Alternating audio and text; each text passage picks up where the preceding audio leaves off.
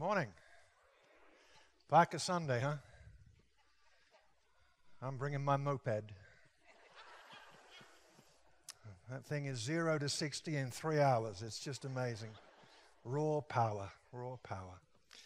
Hey, if you're joining us online, already welcomed you, but welcome again, and welcome to everybody here as well. How wonderful to live in Colorado, where we get summer and winter in one 24-hour period. How about that? How many of you would agree with me? We live in a very beautiful part of the world, and it is a privilege to do that. Yeah.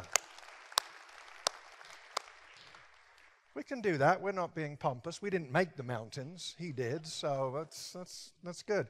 Well, we're continuing in this series, Healthy Minds. God help us. We need God's help. And this weekend, we're thinking about fear. Fear.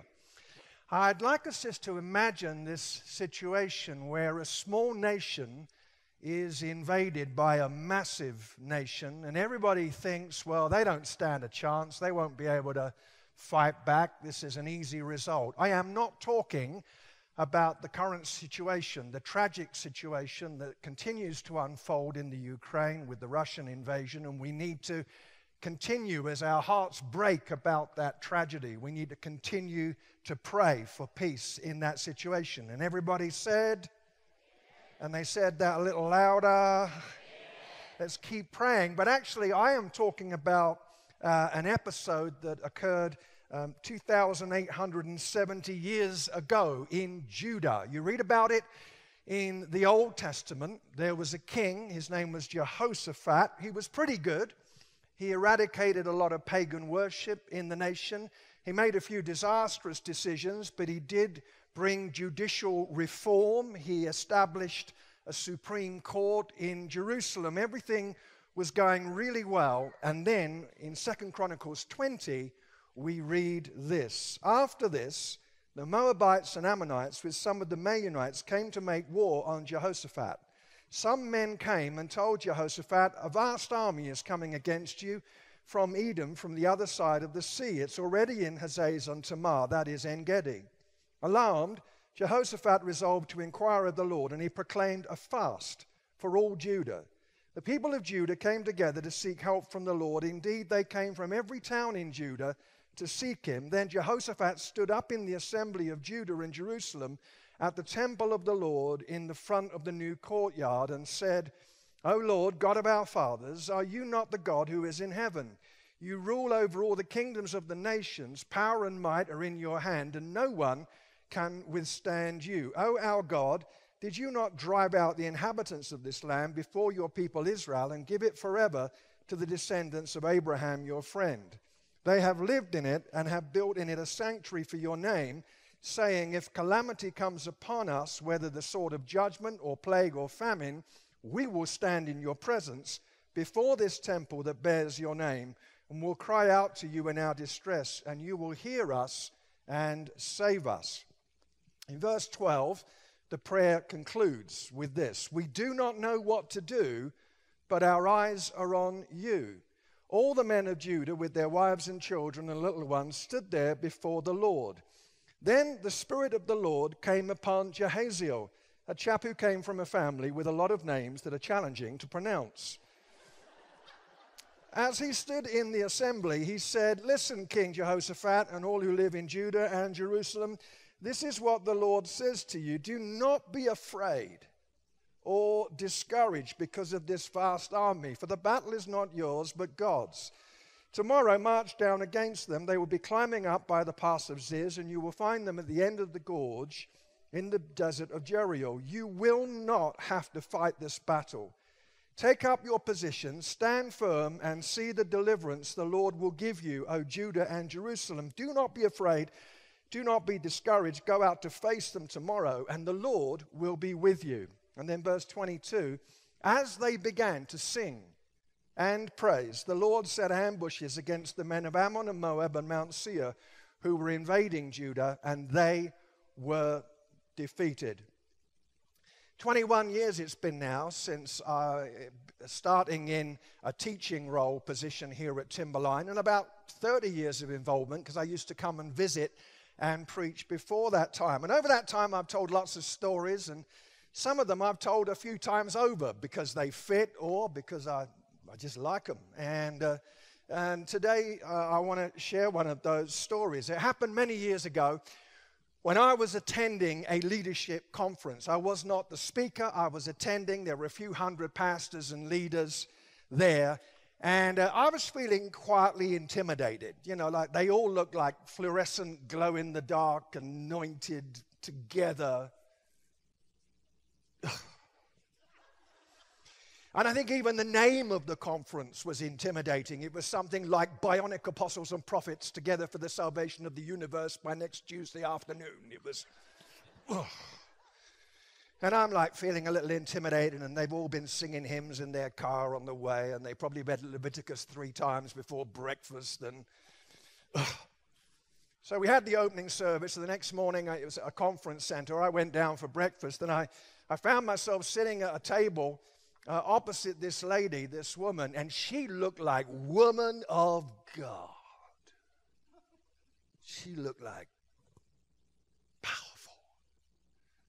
And I said, "Good morning, my name is Jeff." And I thought she was going to say, "Yes, I know."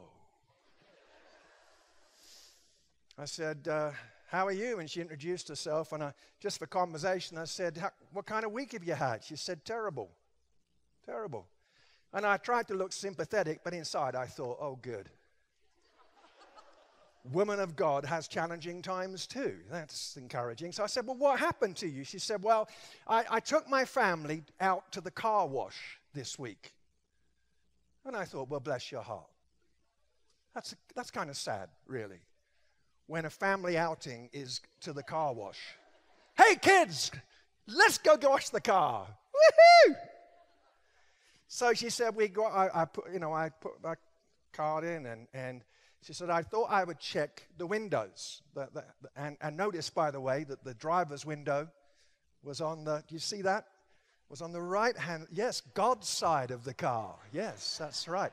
And notice also that there was a handle involved.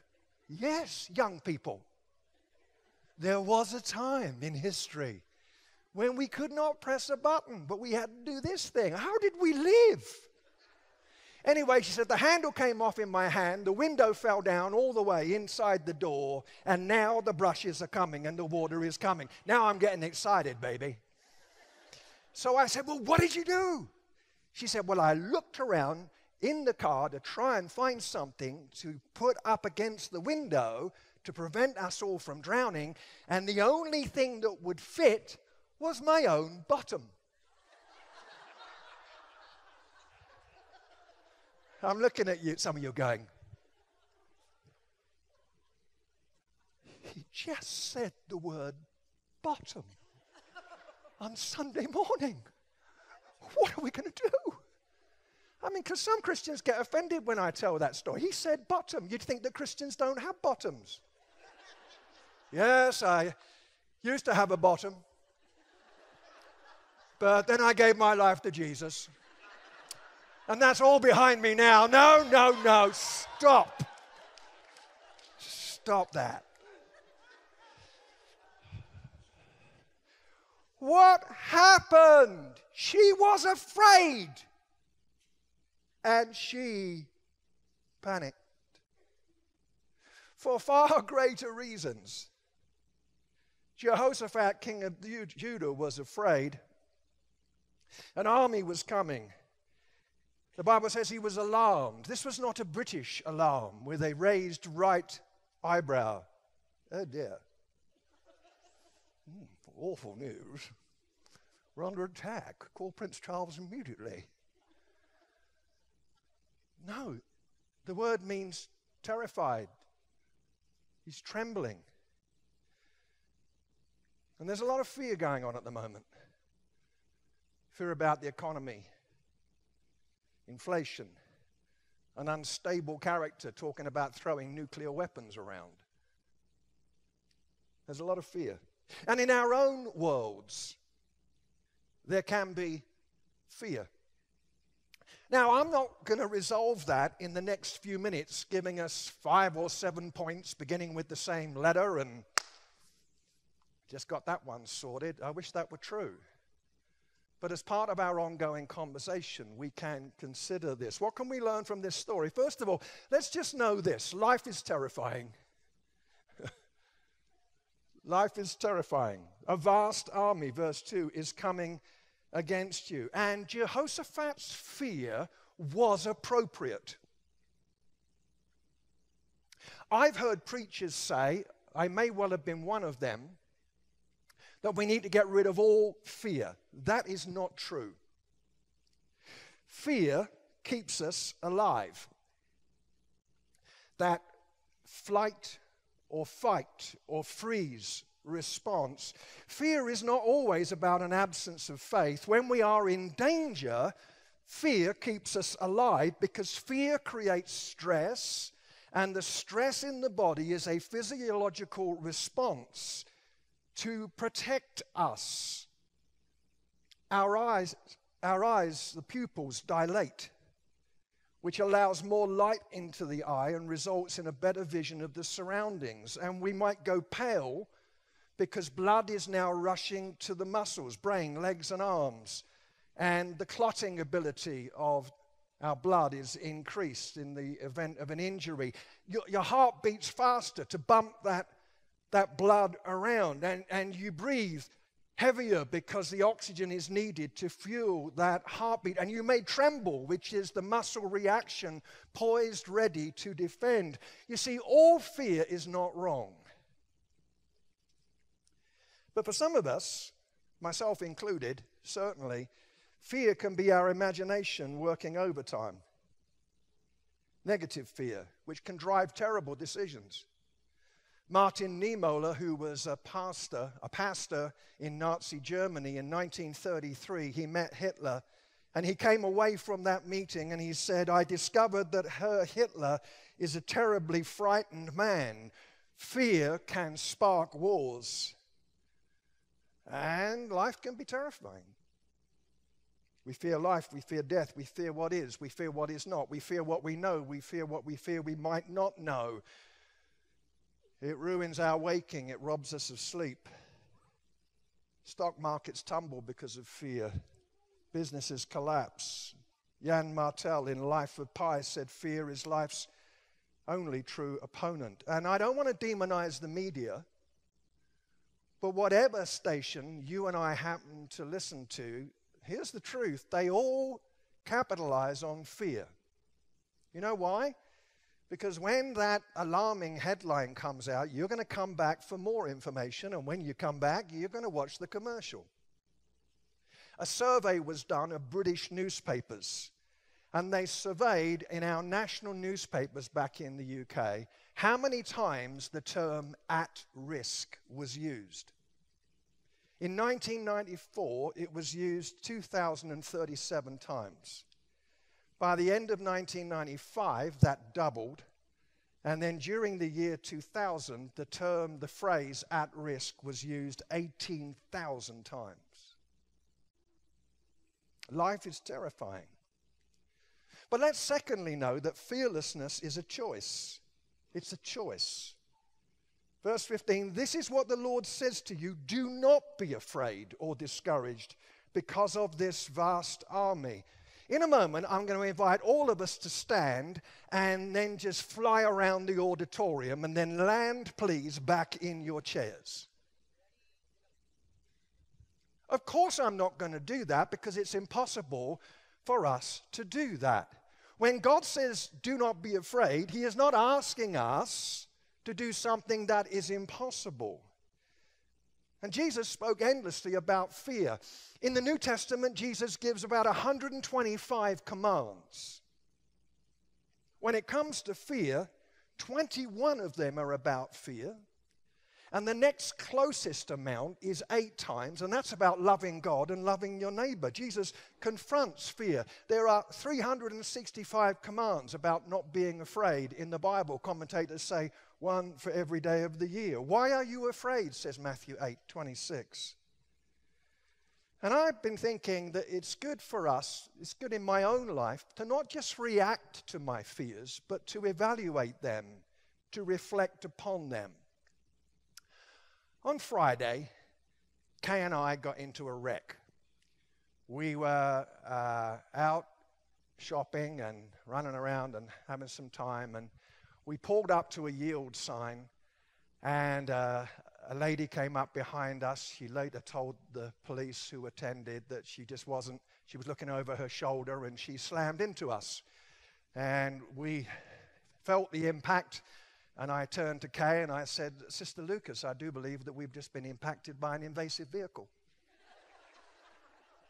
Amen, amen, brother, she said. I concur with that. I witnessed that in my own heart. I sensed that also. But let us rejoice in the Lord as we always do, Brother Lucas. Amen, amen, I said. Hand me my tambourine. Or something like that. We jumped out the car and had a not really nice lady. I mean, it felt weird. I'm introducing. I said, my name's Jeff and this is Kay. And we're having a nice little visit, and there was no conflict. And we exchanged details and all of that. Her car barely scratched. Our car, the insurance people are saying it's probably a write-off, but we don't know.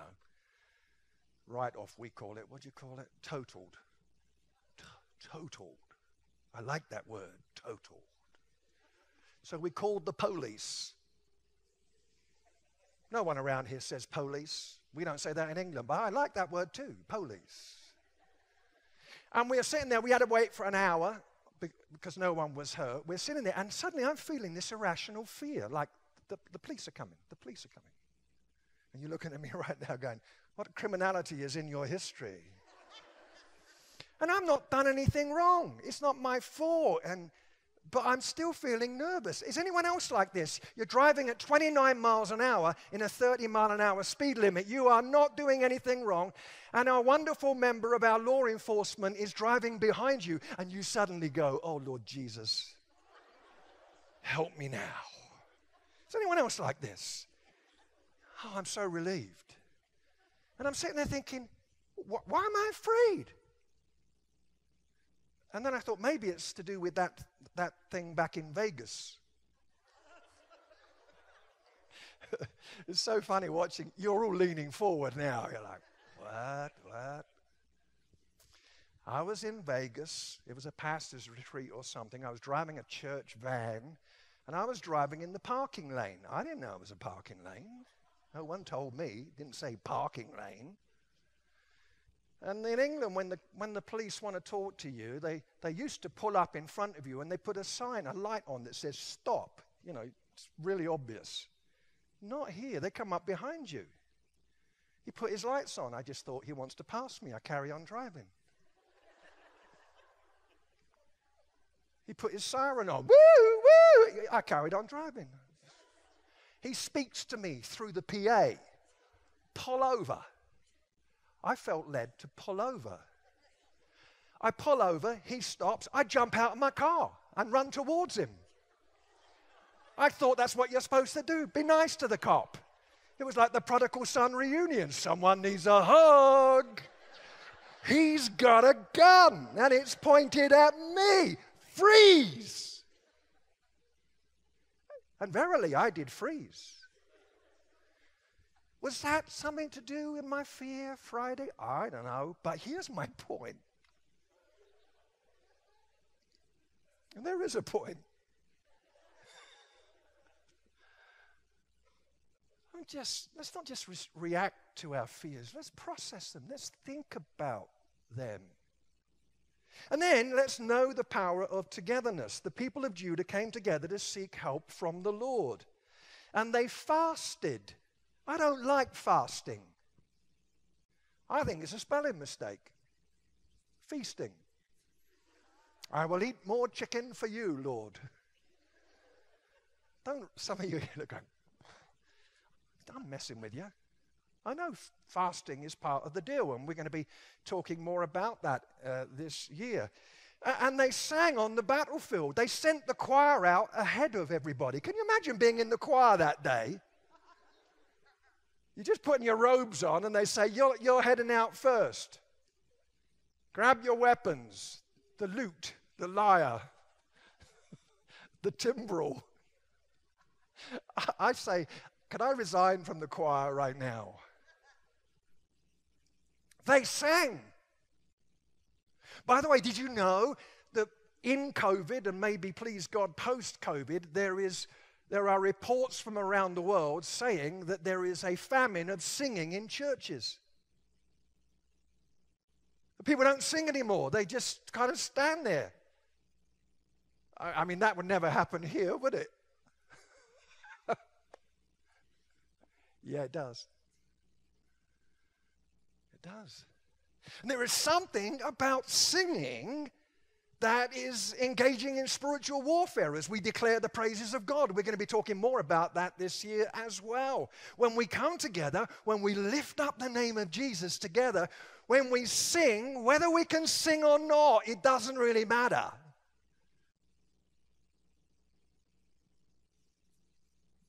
I sang my testimony at my baptismal service. It was horrible. I wrote a song, like 19 verses. People were crying out to God.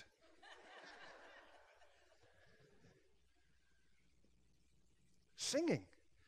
Can I mess with this a little bit? I've said this before. I'm going to say it again.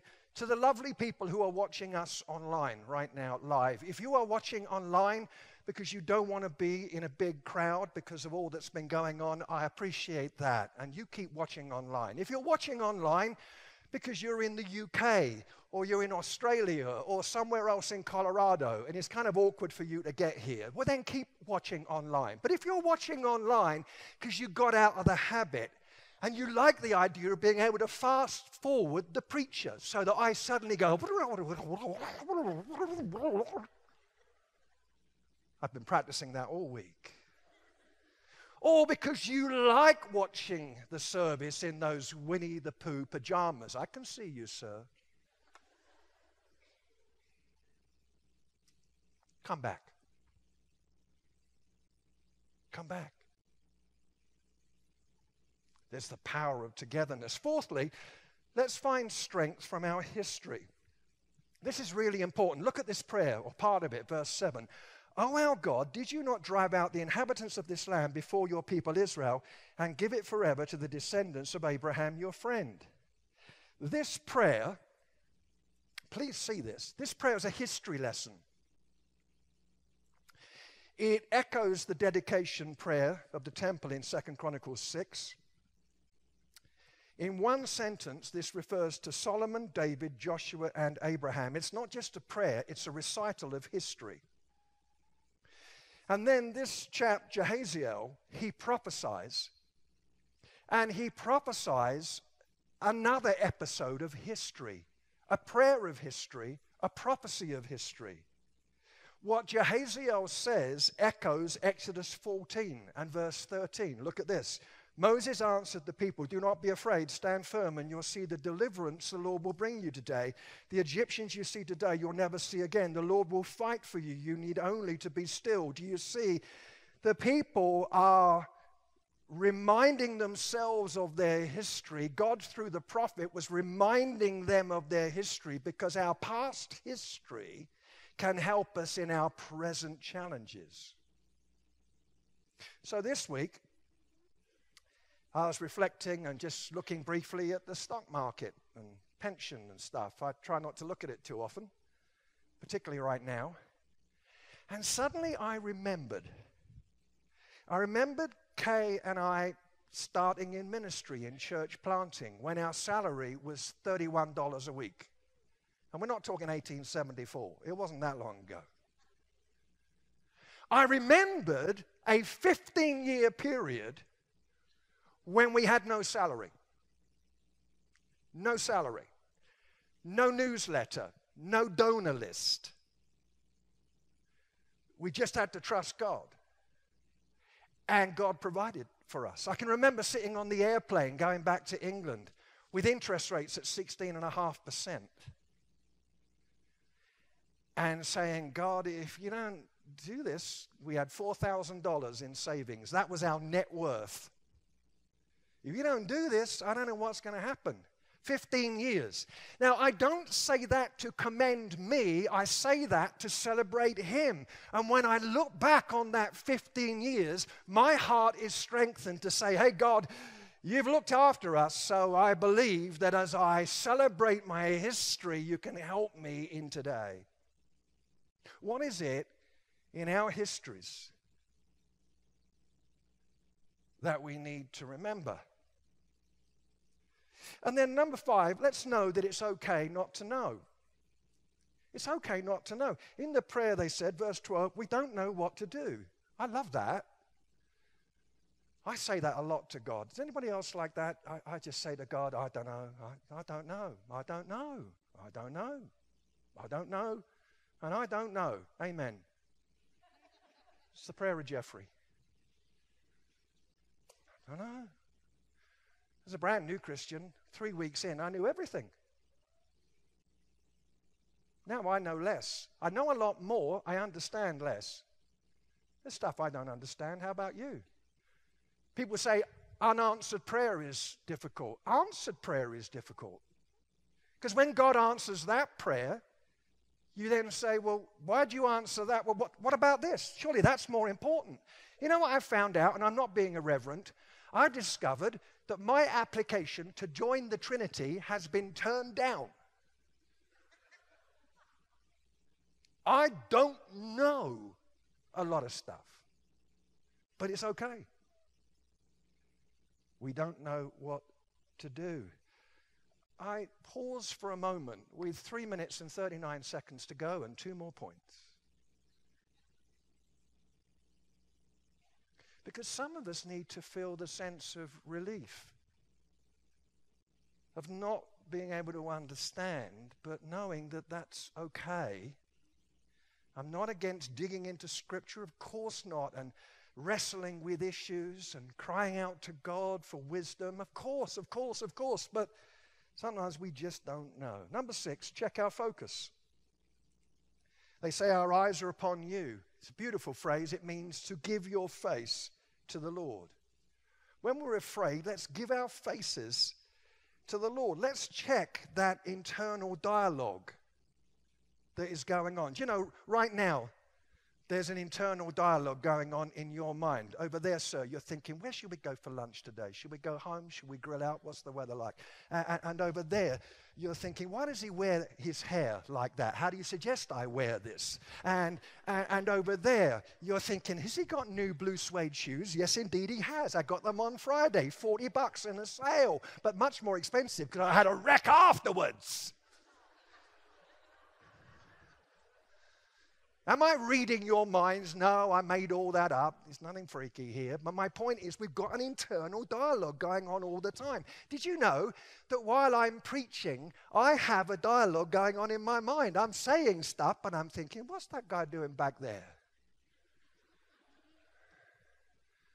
Why did that person back there just leave? Was it the bathroom, or do they hate me?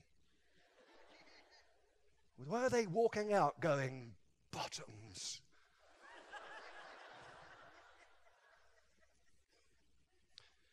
Let's check that internal monologue, because what goes on in our heads, we listen to ourselves and we tend to trust ourselves. We must have it right, but often the universe won't explode if we can see that we might have it wrong. Let's check our focus. Finally, let's know that we will never walk alone.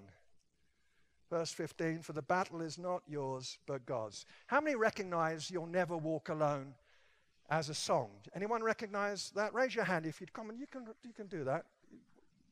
A real fan over there. That's great. Rodgers and Hammerstein. In fact, we've got time, so I would like to sing that for you right now. I did that to demonstrate the power of fear. Some of you were like, you're not going to do that, are you? No, I'm not.